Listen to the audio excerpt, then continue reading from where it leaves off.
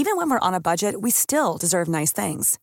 Quince is a place to scoop up stunning high-end goods for 50 to 80% less than similar brands. They have buttery soft cashmere sweaters starting at $50, luxurious Italian leather bags, and so much more. Plus, Quince only works with factories that use safe, ethical, and responsible manufacturing. Get the high-end goods you'll love without the high price tag with Quince. Go to quince.com/style for free shipping and 365-day returns. Hey, I'm Ryan Reynolds. At Mint Mobile, we like to do the opposite of what Big Wireless does. They charge you a lot, we charge you a little. So naturally, when they announced they'd be raising their prices due to inflation, we decided to deflate our prices due to not hating you. That's right. We're cutting the price of Mint Unlimited from $30 a month to just $15 a month. Give it a try at mintmobile.com/switch. $45 up front for 3 months plus taxes and fees. Promo rate for new customers for limited time. Unlimited more than 40 gigabytes per month. Slows full terms at mintmobile.com. Hello, and welcome to Film Chat, a terrifying podcast that darkly satirizes the world of internet radio. Podcast producer Danny Moran is becoming tired of making episode after episode of softcore porn and giggly chit-chat when he's approached by me. I link him up to some pirated pod signal broadcasting from Malaysia the sounds of torture, murder, and adverts for Squarespace. Danny immediately declares this to be the future of podcasting and nicks it for himself, sending his download figures rocketing. But where is this spooky broadcast coming from? Could it go viral in more ways than one? And how closely does this all resemble David Cronenberg's 1983 film Videodrome? The answers to these questions and more can be found nowhere, because this is actually a podcast in which we talk about and review films. I'm Sam Foster, and joining me, a man with a giant vagina in his tummy for inserting podcasts into, Danny Moran. I told you not to tell anyone about my massive vagina podcast thing. Hello!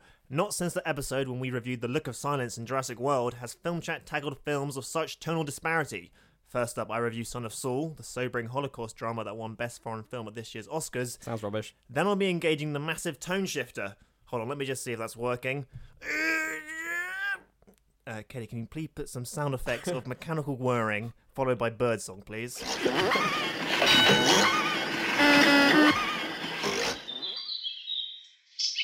Oh, thank God. Whew.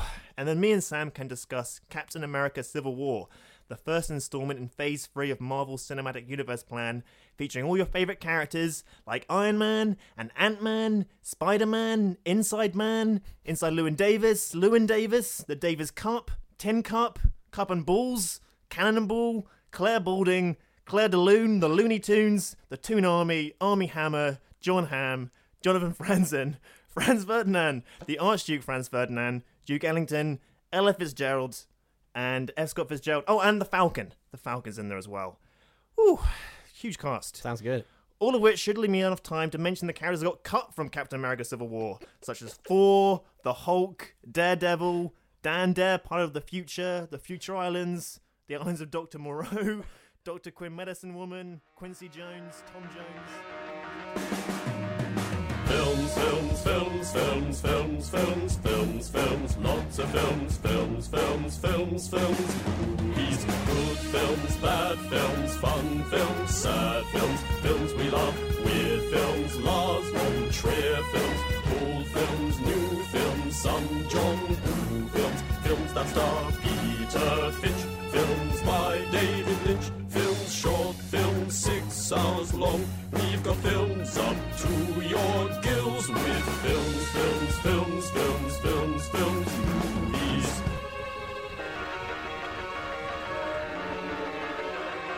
Are you feeling comfortable? Film Chat has begun. Regular Film Chat content generator Chris Young has been on the Facebook page of Val Kilmer. We often like to do that, don't we? Everyone takes a little dip into Kilmer's world now and again. So Chris has been on there. He says, "Hi Film Chat, I thought you might be interested in how Val Kilmer takes compliments. Sincerely, Chris." One of Val Kilmer's big fans, Teresa Polio, she says, "I've crushed on you since Real Genius and fell in love with you in Willow. When I watched you in Tombstone, I died and went to heaven. LOL!" Val Kilmer says, "Sweet." I mean, I don't know how he doesn't say that. He's like, "Sweet." Let's bring him like that. Susan West says, "Your smile warms the room. Love and hugs." Val Kilmer says, "That's cool, Susan." What a nice man. What a nice man. I checked out this page in question. Yeah. He's become a bit of an artist, Val Kilmer. His Facebook page is all about his art he sells. He loves painting now because, I don't know, he doesn't act as much as he used to. But I saw how nice he treated his other compliments, so I posted this morning. I said, "Hi Val, I've just seen how nice you are to your fans. Class act." Nothing. Nothing yet. The act is Do you think it's because cracking. I'm not a woman? Do you think he replies to female comments? Do you think he thinks that comment could be the start of a romance every time? It's just like one little nice remark after a nice remark to him. That would be a great speech to make at a wedding day, right? Yeah. We met on Facebook. Yeah. Yeah. Well, yeah, I mean, I think these conversations are starting much as they would if they met on a dating website. Yeah. You know, if you were on a dating website as a woman and you're a big Val Kilmer fan and he came up, you'd probably say something like that. "Oh, I loved you in Real Genius." Yeah. And he'd be like, "Oh, thanks, that's great. really nice of you." And that's how these things begin these days. Yeah. So I hope that Val strikes lucky with the ladies. Absolutely. Also, I'm glad he's alive. I thought he was dying, but apparently he's not. You thought he was dying? Yeah, he had a tumour in his throat. Did and then he? people were worried he was going to die because he's a Christian Scientist. Is he? Wow, I'm Yeah. learning so much about Val Kilmer this Yeah, week. his family are all Christian Scientists. So like, oh god, he's not going to just pray for the Just tumour to trying go away. yeah. But apparently he had to track it up to me, so... He prayed for one of those. Yeah, And his prayed prayers, for modern science to cure this problem. and it came true. And it came true. Thanks God. So, Val, I hope you're well. Maybe you reply to my comment, you know? Yeah, if Val gets back to us, then we can report that next week. 8 hours ago I posted that, so... I guess that's giving him plenty of time, isn't it, really? But where is he based? Maybe he's just woken up. Another bit of correspondence. It's from me. It says, do that thing Katie said. I remember. Katie told me to remind everyone that if you've got, how long this will take you, 20 seconds to spare, write a review of us on iTunes, because that will bump us up, and we win points. We just get more listeners, and that makes us happy, because this is essentially just a massive ego machine, and the more likes I get translates into another reason not to kill myself. So please, got a bit dark there at the end, but please, write a review. Please help feed Danny's faltering ego machine before it cracks and explodes. Exactly. Please. I don't want to sound desperate, but please do this. Please. Please. Superhero films announced, casting rumours leaking out. M. Night Shyamalan's film is hated, Paul Thomas Anderson's is fated, Meryl Streep's Oscar tipped, Matt Damon's in a viral vid, Michael Bay's made a mint. That's the news that's fit to print. This episode of Film Chat is brought to you by the Fulham Scalp and Hair Clinic, taking a complete approach to the treatment of hair loss and scalp conditions. The Fulham Scalp and Hair Clinic recently gained international notoriety when they offered a young woman hair treatment so effective, she almost destroyed the marriage of Jay-Z and Beyoncé. Beyoncé was singing about this recently. And Becky joins us now. Hello, Becky. Hi, Becky. Hello, Film Chat. Thanks for having me. Thanks, Becky. So what first took you to the Fulham Scalp and Hair Clinic? Well, it was the first step of my transition to natural hair and away from dry, over-processed hair. It was an excellent decision on my part. People used to say I had bad hair, but now they say I have good hair. And so how did you meet Jay-Z? I met him at the Fulham Scalp and Hair Clinic. He'd been suffering from dry, intensely flaky scalp that all the creams in Los Angeles had not been able to alleviate. After a couple of sessions with Teresa Richardson and her naturally stimulating scalp products, Jay-Z reported a dramatically improved scalp. He thanked Teresa and Eleanor from the bottom of his heart and offered to take everyone in the Scalp and Hair Clinic out for a drink that evening to celebrate. Unfortunately, everyone had plans except for me, and well, the rest is history. Do you regret what happened? It's been stressful for me and my good hair, but it's hard to regret anything connected with the world's greatest clinic for hair and scalp treatments, the Fulham Scalp and Hair Clinic. I recommend them to anyone with thinning hair, an itchy scalp, a receding hairline, or a desire to start an affair with a famous rap star. Wow. Wow. Bloody hell. That's a powerful Powerful stuff. story. Thank you, Becky, with the good hair. And thank you, Teresa and Eleanor Richardson, and the Fulham Scalp and Hair Clinic. So, a recent trend in Hollywood films is just making a sequel long after original was passed into people's memories. So remember Space Jam, Sam? Remember? Vaguely, You were like yes. 6. This movie came out starring Michael Jordan. You probably knew who he was. You're half American. I'm aware that the film exists. I think that's about all I know about it. You know, Looney Tunes and basketball. Exactly. It featured Michael Jordan and the cast of Looney Tunes playing a basketball match against intergalactic aliens, as opposed to galactic aliens, to settle the fate of the world. And laughs and hilarity ensued. So it's like Escape from Victory, but instead of the Nazis, like aliens, and instead of football, basketball, and instead of Pele, cartoons. No, wait. Instead of Pele, Michael Jordan, and instead of Sylvester Stallone, cartoons. Yes, perfect. What a clear way to explain that film to people who haven't heard of it. And so rumours have been around for a while that they're going to do a sequel or reboot, and that is looking like it's definitely going to happen. It's got Justin Lin, who was director of Fast and Furious 5 and 6, and the director of the upcoming Star Trek film. He's on board to direct. And LeBron James, the sort of noughties equivalent of Michael Jordan, is set to star. Little else is known. Maybe it'll be exactly the same. Wasn't it a bit of a flop, Space Jam? Or maybe not, or isn't it just like generally considered to have been bad? Have you seen it? Yeah. What do you think of it? Are you a space fan of Space Jam? Yeah, I mean, going by my 7-year-old's opinion, I thought it was great. The Bugs Bunny and they're playing basketball. Bill Murray's in it. Is he? Yeah. When you watched it, were you watching it like, who came up with this idea and why did it get made into a film? Or was it just like, this all makes sense, it's fine? It is sort of like, sounds like a sort of comically sort of corporate, piece of machinery. It's like, we need to relaunch the Looney Tunes for the young kids. And also, they like the basketball. Get the basketballing guy. And it's sort of, it's my kind kid loves Michael Jordan. Yeah. LeBron James was very funny in Trainwreck. He can act. Yeah. So he'll be good in it. He could be Bill Hader's friend, so he can probably be Bugs Bunny's friend. Yeah. Doesn't that make sense? And Star Trek Beyond is set in space, isn't it? So space. Yeah. Yeah, and I can't remember if there was any jam in the Fast and Furious films. Well, I haven't seen 6 actually, so that could be a lot of jam in that. Well, Justin Lin did Fast 5, which was the franchise rebooter, which made it into the huge juggernaut franchise it is. So that's true. You get Justin Lin into a franchise. Yeah. Star Trek Beyond is going to go astronomically high. He's very good at making sequels which ignite the box office. Yeah, we're going to be looking back from Space Jam 8 onto Space Jam 2 and be like, you remember when they made the first Space Jam and it was just this little film about a bunch of cartoons playing basketball, and then Space Jam 8, it's like, wow, they're all superheroes. They fly around the world solving crimes and the giant car chases and drink Coronas a lot. He really launched them. Yeah. Yeah, I think Lin's a talented man, isn't he? Yeah. It's fun to talk about things where you have no strong feelings about any aspect of the story. If you're keen to find out more about Space Jam, I'd recommend... Recommend my documentary. A year watching Space Jam. No, you can go on the official website, which is the same as it was in 1996. Seriously? Yeah, someone at Disney or Warner Bros. Was like renewing that license on that domain name. That's great. And they haven't updated it at all. So if you want like a blast from the past, remember when websites were shit and people didn't know how to operate them? Yeah, you should probably do that rapidly because it seems like the sort of thing they might update now that this news is out. So get to it. I'm Sandra, and I'm just the professional your small business was looking for. But you didn't hire me because you didn't use LinkedIn Jobs. LinkedIn has professionals you can't find anywhere else, including those who aren't actively looking for a new job, but might be open to the perfect role, like me.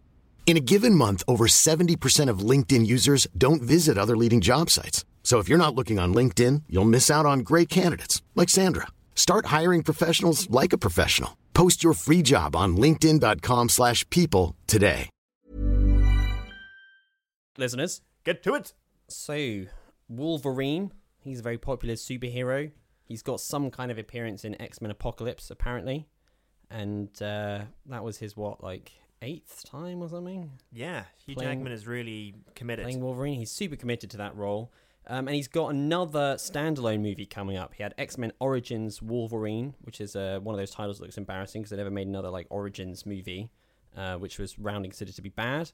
And then he made The Wolverine, which we saw a bit of on Oscar night. Which is considered to be better. Which is considered to be better. And I not thought like it was an amazing film. Yeah, it didn't make much impact, but I sort of enjoyed watching it. I was like, this is a fine time I'm having now. Anyway, so the third movie is ramping up. Doesn't seem to have a title yet. Director is James Mangold, who also directed The Wolverine and directed 3:10 to Yuma and various things. Did he make Walk the Line? He did Walk the Line, yeah. And he did. Copland and... various films. And it's made a couple of exciting casting announcements, which are maybe a little surprising. So first of all, we recently heard that Stephen Merchant is joining the cast of the Wolverine sequel. He of Ricky Gervais stuff fame. He's a sort of gangly, weird-looking comic actor. Yeah, presumably in some sort of comic relief role. One would assume. In his role as Wheatley in Portal 2, the video game, he gets to do a little bit more than just be a comedy character, because he's quite an interesting little robot in that. So maybe he'll do a similar interesting robotic role in this, where he's a bit more depth to him. I don't know. And also appearing in the Wolverine sequel is Richard E. Grant, who's... Whitnell himself. The man himself, the ever-popular Richard E. Grant, who's occasionally crops up in things. He's a guy who seems to turn up and you're like, oh, it's him. What are you doing here? Nice to see you, Richard. Happy to have you on my screens. I enjoyed his turn in Girls. That was quite good fun. Yeah. And then recently, what was that film he was in with Jude Law? Oh, Dom Hemingway. You mean the film he's in with me? Yes, and you were in it as an extra. Yeah.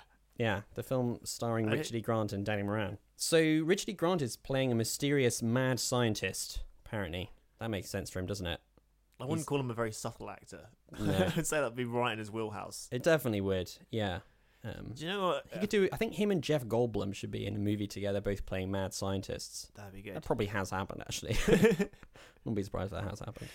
Do you know, when I first read these news stories, I had the thought, because the second Wolverine movie, The Wolverine, is all set in Japan and just has Japanese actors and Wolverine. So like, this wouldn't be set in sort of like, just Britain, like posh Britain, and that everyone else will be like a sort of posh, tall, angular Brits apart from Hugh Jackman. Yeah, they're all a bit gangly and weird looking, and they all grin all the time, and then like make him feel really uncomfortable. Yes. Yeah, that would be great. I'd love that. Wolverine, what are you doing here? I'm trying to think of like, what's an iconic... That's a bit McKellen. It sounds like McKellen's back in it. That's true.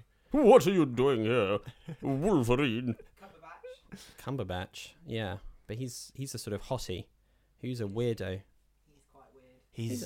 I guess he is. He is kind of funny looking. I'm trying to think. Does Wolverine have any classic like lines or like catchphrases? No. Does he? He's gone. Clawing time. He's gone berserker. Yeah. Doesn't he have berserker like rage? Yeah. That's a thing. But no one says he's gone berserker. That's what Stephen Merchant would say in the film. Sir, I think he's gone berserker, as he's like stalking the grounds of the country manor, killing a bunch of Brits. Yeah, I'm glad we have such a clear vision for how this sequel is going to turn out. Before we stop talking about that forever, I do want to plug a great photo of Richard E. Grant. If you Google Richard E. Grant holding a fish, the first photo on Google Images in the top left-hand corner is a topless Richard E. Grant. He's kind of cradling a giant fish and grinning. like no one has ever been happier to hold a fish than he is in that photo. And it's a very fun experience Googling that and looking at it. So you should do it. And now for Danny to review a film he recently saw. Was it staggeringly brilliant? Was it ass-clenchingly poor? How did Danny form the judgment? We're about to hear his thoughts. If he does a rubbish job, then Sam will tell him off. So, Son of Saul, you've probably heard about this movie. It's got a lot of press. It's the Oscar-winning foreign film from this year. It's a Hungarian film which deals with the Holocaust. I'm generally not, seeking out Hungarian Holocaust movies, but this film was so acclaimed that I felt, I had to weigh in on it. This one came to you. This one came to me. So this is the debut film by Laszlo Nemes, or Nemes. I'm going to mangle some Hungarian pronunciation here. And it's written by Laszlo Nemes and a woman called Claire Royer.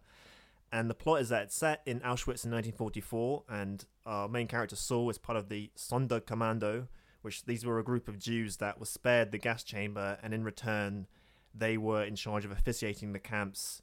So they had to clear out the bodies, sort the clothes, clean the chambers, and all these other grisly tasks. And one day, Saul sees the body of a boy who he believes is his son, and he's determined to give him a proper Jewish burial. And meanwhile, a resistance movement is brewing in the camp as news has reached him that the Soviets are invading. And the film is a day and a half in Saul's life in this camp. So my experience of watching this film was a bit strange, because I think when I watched it, I was like sort of numb to the horror of it. I didn't know quite what to make of it. And then it sort of hit me a day later, and as I started unpacking the film, it suddenly sort of opened up to me. And I was like, that is very, very good. It's a very impressive film. The film is shot in this very particular style where it's a square frame and the camera either follows Saul or shoots his point of view. And the film consists of a lot of long takes where all you mainly see are characters' faces reacting to the horrors off screen, or something. Doesn't really shy away from that sort of stuff, but it's mainly the reactions, and you sort of read into them what you will. And this approach is genius and works on many different levels. First of which, just making a film about the subject matter is kind of fraught with perils, and I think as a filmmaker you must be in constant danger of making a decision which will some way sort of cheapen the story or not do it justice. And I think a big reason why other Holocaust films are perhaps less successful is because they have a relatively conventional visual aesthetic, and the Holocaust is so outside human experience that the usual visual grammar of a conventional film doesn't sit right with it, which is a lofty thing to say, which I'll explain.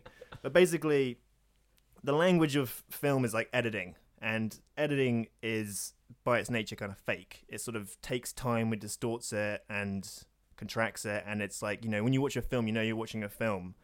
And the Holocaust demands like an authenticity, almost as like a moral imperative, and if it feels Hollywoodified or not real, it detracts from your experience of watching it. So like, there's a certain amount of comfort to the audience in conventional filmmaking. Yeah, I mean, you're thinking of like Schindler's List. Yeah, like in Schindler's List, there's that sequence. I think Schindler's List is a very flawed film for a lot of reasons, but there's that sequence where they're in the showers and it's like, is gas or water going to come out of the showers? And what Spielberg is trying to do is generate the terror of being in that situation. But the actual shots he uses, it's like a horror movie, and there's something not right about using whether water or gas is going to come out of the shower for just the sensation of terror. And what's good about Son of Saul is, even though it's as constructed as a more conventionally shot film, the uniqueness of the camera's perspective and the long takes make it feel real. Right, yeah. And it's also a question of the audience's manipulation, because this is like one big creative decision, and it allows you as an audience member to make up your own mind, as you don't feel like you're being pushed in any single way, but the director is guiding you through the story. Does that make sense? Yeah, because if you shoot your Holocaust sequence like a horror movie, then I can see how it makes it feel less real in the audience's mind if they're reminded of like Scream or Halloween or something like that. Yeah, or you're reminded of another connection. film. Yeah, you're thinking about cinematic tropes rather than about the moment. It's also, this technique is a way for the filmmakers to creatively tackle the subject matter, but avoid the pitfalls of doing so. So, like, it's just made these decisions about how we're going to shoot it at the start of the film, and that's the way all the scenes will be shot in this way. It gives the audiences space to make up their own decisions about stuff. They're not being manipulated, but at the same time, they sort of are, because the director is guiding you through this film. Yeah. It also makes sense in a story capacity, because you're focused on Saul for most of the film and all the horrors happening around him in this slightly out of focus way. In the same way you'd imagine any human being's state of mind would be that. You just got to like focus and try and block out as much as you can. And it also gives the film a slightly kind of spaced out quality, a bit like Victoria, that sort of single take movie, in that you're not used to these editing rhythms. Yeah, it feels like time dilates a bit. Exactly. Also, the sort of flowing nature of the visuals make the whole thing digestible, because it's not like, one horror, then it stops and, you grab a breath and then another one begins. You got to gear yourself up. Like, it just continuously happens and flows, and it's constantly moving. So it's easy to watch, but it's not, it's like, in a technical sense, it's easy to watch. And it also gives the film real scope, because you can imagine the camera could just focus on a different person, and that would be a whole different film. And there's that, quote, like, one death is a tragedy, 6 million is a statistic. And, a huge wide shot of this atrocity just is a bit overwhelming. But by focusing on one person, it gives you an entry into a situation which is slightly unfathomable. It's like kind of beyond human conception, even though, created by human minds. Yeah, so the film rests on the kind of performance of Saul, played by this guy called Geza Rohrig. And amazingly, he's not a professional actor. He's done 3 other TV roles, and he's a poet by profession. He lives in New York, and he has published collections of poems about the Holocaust. So I guess he's quite researched on the matter. And also the film is built from testimonies from people who were in the Solid Commando who wrote diaries and buried them before the Germans could find it and burn it. And the character of Saul is really interesting because he starts off as something of a blank canvas. He's got very few lines in the film, and it's just like his facial expression. And there's something of a sort of like montage theory practice where you see all these horrors and you see his face and it's a bit of blank canvas and you can't help but sort of project what he's thinking on him. But one of the great successes of the film is that it constantly surprises you, and as the narrative unfolds, you kind of get a bit more sense of who Saul is, and that continues right into the sort of endish of the movie. And like, oh, okay, that's what that guy's like. And that's especially impressive because the Holocaust is so reductive. It's like, it'd be hard to distinguish between those people in the camp, you know? Yeah, you think that their circumstances are so overwhelming that personality gets a bit absolutely out. Yeah. But this film somehow manages it.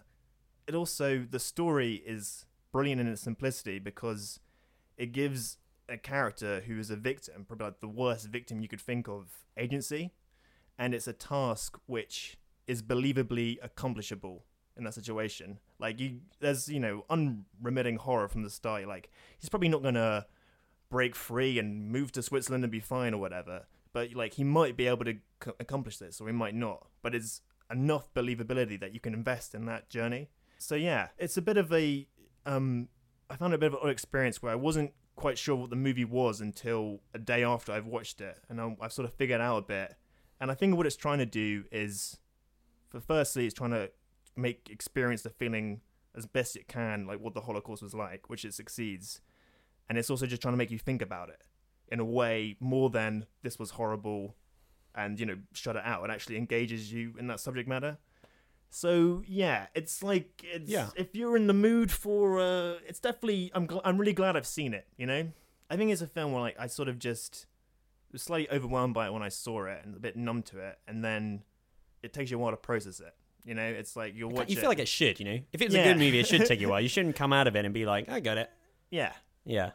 I'm always in a danger because it's such a sort of powder keg emotional thing it's like, is this movie good, or is it just portraying something which is terrible, and that as a human being I can't help but be manipulated, that elevates in that it. way. Yeah. But I think it absolutely sort of earned it. Cool. It reminds me, when you're talking about the way of dealing with the Holocaust subject matter, it reminds me of that clip of Terry Gilliam talking about his Schindler's issues List with Spielberg. Yeah. That Spielberg is a filmmaker who gives you answers, and he prefers filmmakers who just raise questions. He says something like that. Yeah.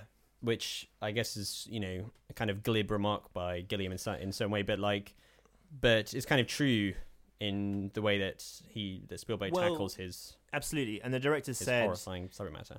When people tackle these subjects in the past, they always tackle the exceptions. So, 6 million people died. It's not about these Jews that survived. Yeah. It's about all the ones that died, and that's just what this movie's about. So good Holocaust, excellent Holocaust film. Sam and Danny both watched a film and they decided to record a few opinions on the things they saw. You're gonna hear them in a moment or so. There could be angry disagreements, but their views are normally quite close. A joint review shared between two podcast brothers. Do they let one another speak, or do they interrupt each other? The light is on, the guys are in, so let the chat begin. Start talking now. Okay, now after that, I will attempt to talk seriously about this popcorn movie in which a bunch of costumed, muscular men punch each other. So, Captain America Civil War, it's the latest giant blockbuster following hot on the heels of Batman v Superman a month later. Kind of a similar story, more superheroes pitted against other superheroes. In this case, it's the follow-up to Captain America Winter Soldier, and also a kind of follow-up to Avengers Age of Ultron, and I imagine it helps a lot if you've seen those movies going into this one. Yeah. And the beginning, an Avengers mission goes a bit awry. I never know exactly how much background to give to people. You all know who the Avengers are, right? A bunch of superheroes, including Captain America and Iron Man stuff. Anyway, so they have a mission at the beginning of this film. It goes a bit awry and some civilians die. And the United Nations, they watch a highlights reel of the previous climaxes of the last few Marvel films, and they're like, things keep blowing up. And so they decide to take some control over the Avengers and have them operate under the aegis of the United Nations rather than as a private group. And this splits opinion in the Avengers. Iron Man is a bit guilty and nerve-wracked. He's been in this sort of increasingly guilty spiral since Iron Man 3, and he's all for being under some control. And Captain America is not remotely into it. And their conflict goes from being just a disagreement to a full-on tete-a-tete when the Winter Soldier, who's a brainwashed ex-evil man, and also the old friend from World War II of Captain America, turns back up and is accused of committing a terrorist atrocity. Here's a clip of Steve Rogers arguing the merits of UN oversight with Tony Stark and his ally, Colonel Rhodes. Tony, if someone dies on your watch, you don't give up. Who said we're giving up? We are for not taking responsibility for our actions. This document just shifts the blame. I'm sorry, Steve, that is dangerously arrogant. This is the United Nations we're talking about. It's not the World Security Council. It's not SHIELD. It's not Hydra. No, but it's run by people with agendas, and agendas change. That's good. That's why I'm here. When I realized what my weapons were capable of in the wrong hands, I shut it down, stopped manufacturing. Tony, you chose to do that. If we sign this, we surrender our right to choose. What if this panel sends us somewhere we don't think we should go? What if there's somewhere we need to go and they don't let us? We may not be perfect, but the safest hands are still our own. If we don't do this now, it's going to be done to us later. So, I loved it. I thought it was great. It had a lot of advanced buzz of being really good. And this is another occasion, just like with Batman v Superman, where I read a bunch of reviews beforehand and was excited going in because the reactions were so extreme in like completely opposite ways. Yeah. And when I came out and generally agreed with the consensus. Yeah, I had a fantastic time. I had such a great time that I went the next day after seeing it and watched it again. Danny went to see this Holocaust movie. I went to see Civil War for a second time. So it's interesting in some way. The whole Marvel project is breaking new ground. And when the first Avengers movie came out, it was seen as a gamble, both in the conception of it because it required other movies to be successful to make people want to see those characters be in the same movie together, and also in the fact that it's a huge ensemble piece, and people were like, will it simply feel overstuffed with different heroes from different movies? Like, they're all main characters from other things, they're all vying for attention. How is that going to work in a single story? And that movie was a big hit. It was very successful, and Joss Whedon did a great job of marshalling all those different people, and it flowed really smoothly, and they seem to have just decided to ramp up that approach to the max each time. And so Age of Ultron had yet more superheroes in it, and that seemed to be a little less successful. Burnt out Joss Whedon. I hope he's okay. He seems to have suffered a little bit. And people were kind of worried about superhero fatigue, particularly as the next mass superhero team-up blowout was not waiting for another Avengers movie, but was coming the very next year in the form of this Captain America sequel, which features almost all of the Avengers, except for Thulk and Hor. Thor and Hulk. They're not in it. They're off doing their own thing.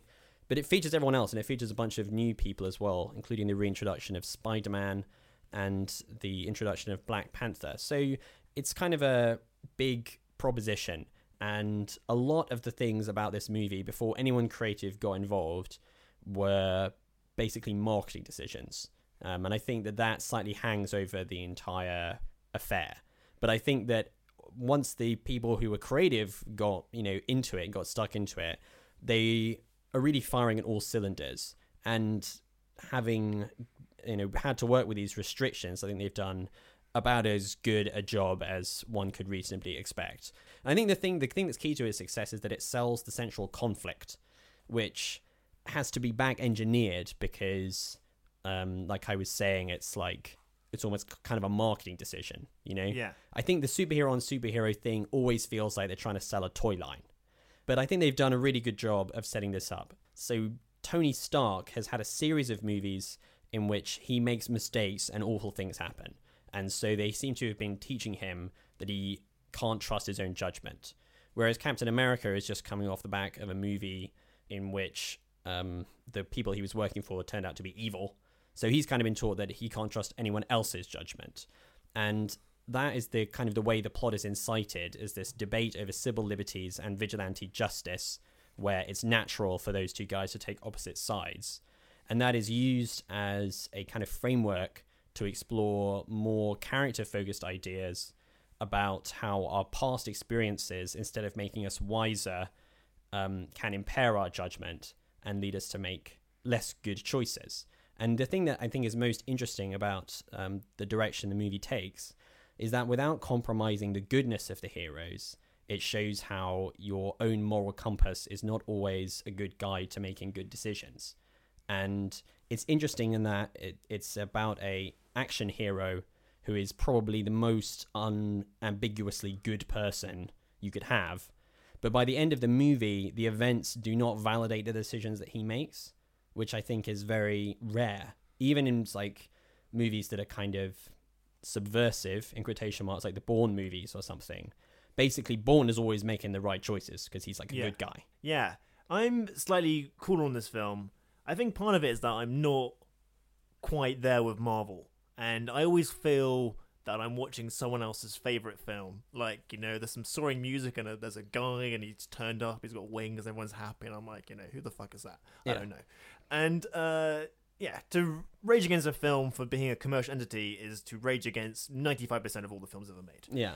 Especially the expensive ones. Yeah. And there is definitely, I felt like, you know, with Marvel films, sometimes they've just executed these briefs rather than making a coherent story. But this is one of their better entries.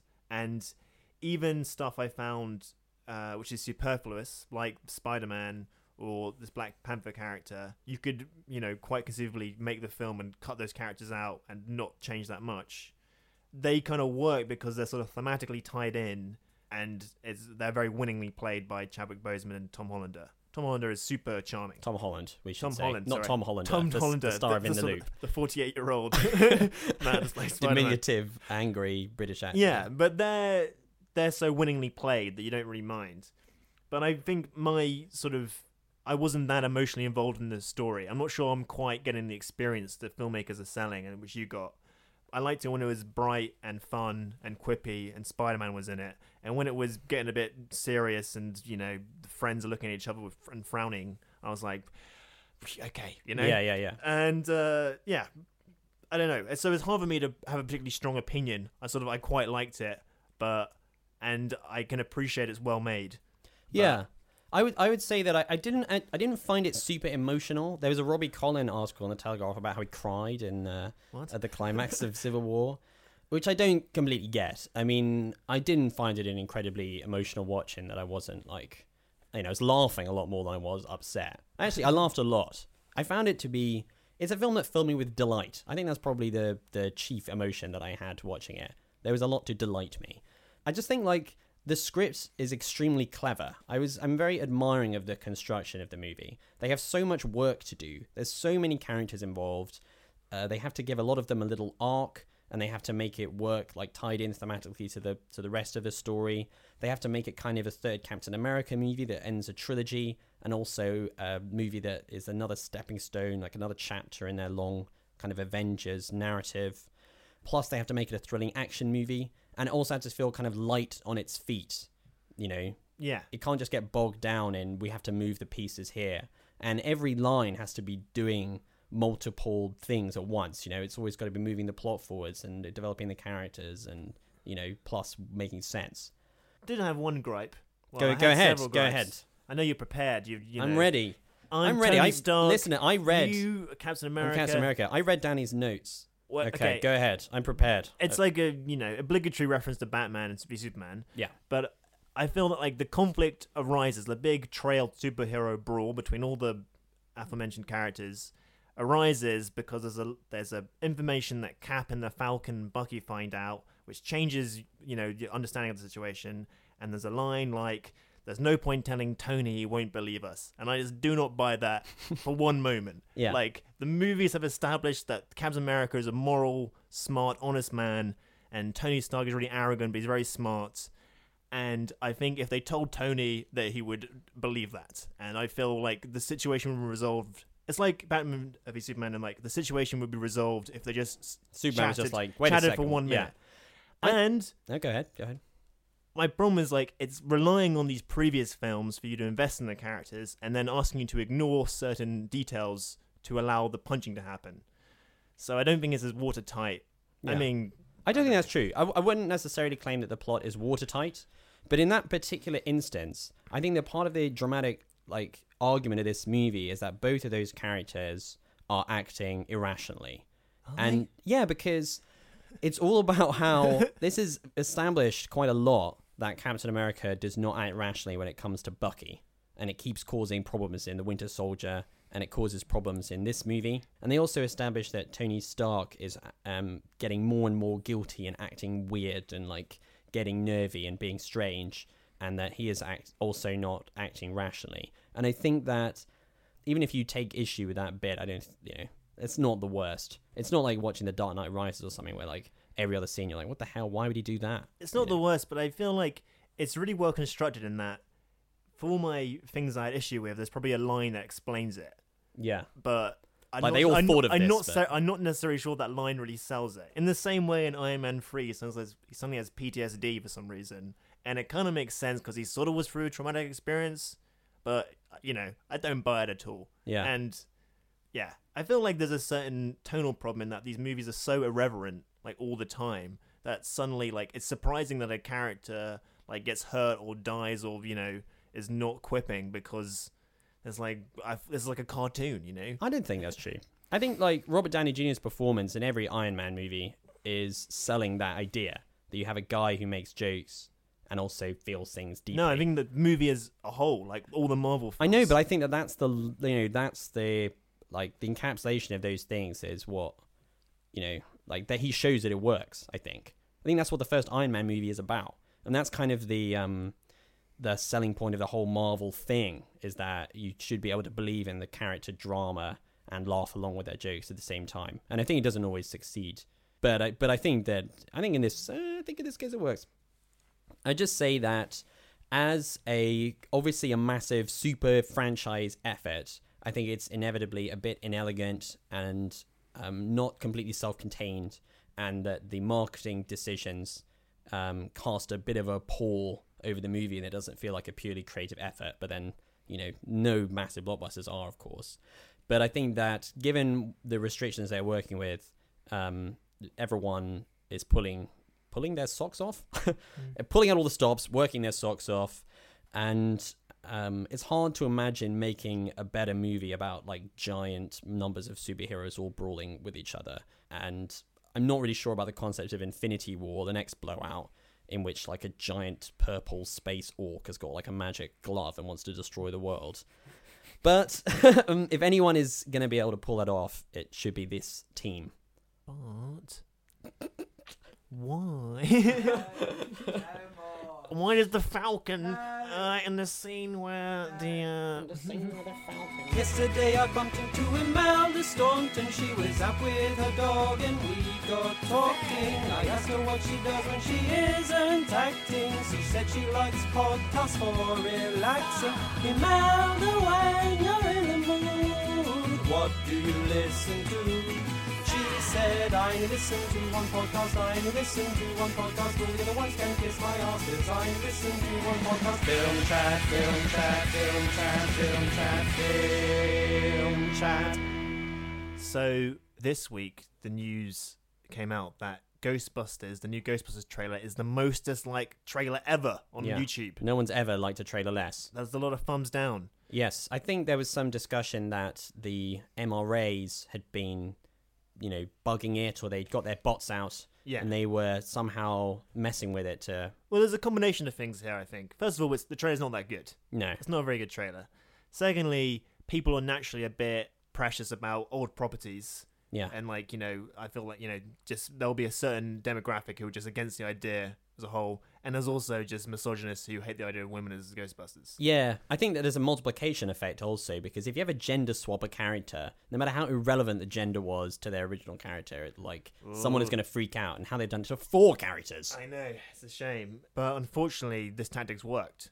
And the studio reacted. The studio caved, and so they've inserted into the film a bro-friendly character, Chuck, played by controversial and outspoken misogynist Andrew Dice Clay, the comedian. Probably best known for that, but he was also in Blue Jasmine. doing quite a good job acting. Yes, it wasn't shouting so many hilarious misogynist remarks in that. No, not at all. But now he's back to what's really in his wheelhouse. Absolutely. So, should we play the new trailer? Yeah, let's play the new updated trailer. I think it's got a much broader appeal. We have dedicated our whole lives to studying the paranormal. You nerds! I've dedicated my life to boning chicks and being awesome! Holtzman, you're a brilliant engineer. Daughter, your dad is a great engineer, Holtzman. You, not so much. Aaron, no one's better at quantum physics than you. Apart from every quantum physicist with a pair of hairy nuts swinging between his legs. Am I right? We can provide a real service. Is that service least frequented whorehouse in New York City? Am I right? I'm joining the club. You guys are really smart about this science stuff, but I know New York. And I can borrow a car from my uncle. But do you know how to make me a sandwich, honey? Because I'm kind of hungry. Someone is creating a device that amplifies paranormal activity. Do you know if anyone's creating a device that will shut you dumb fucks up? Holtzman, come on. The hat is too much, right? Is it the wig or the hat? Your vagina is too much! Ow!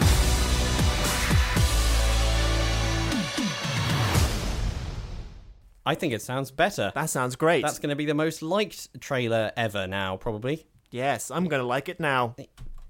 Thumbs Well done. up from me. Thumbs up from me as well.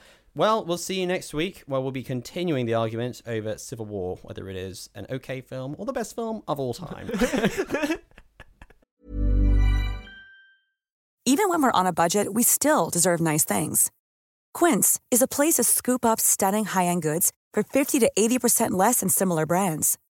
They have buttery soft cashmere sweaters starting at $50, luxurious Italian leather bags, and so much more. Plus, Quince only works with factories that use safe, ethical, and responsible manufacturing. Get the high-end goods you'll love without the high price tag with Quince. Go to quince.com/style for free shipping and 365-day returns. Yes. See you then. Bye. Bye-bye.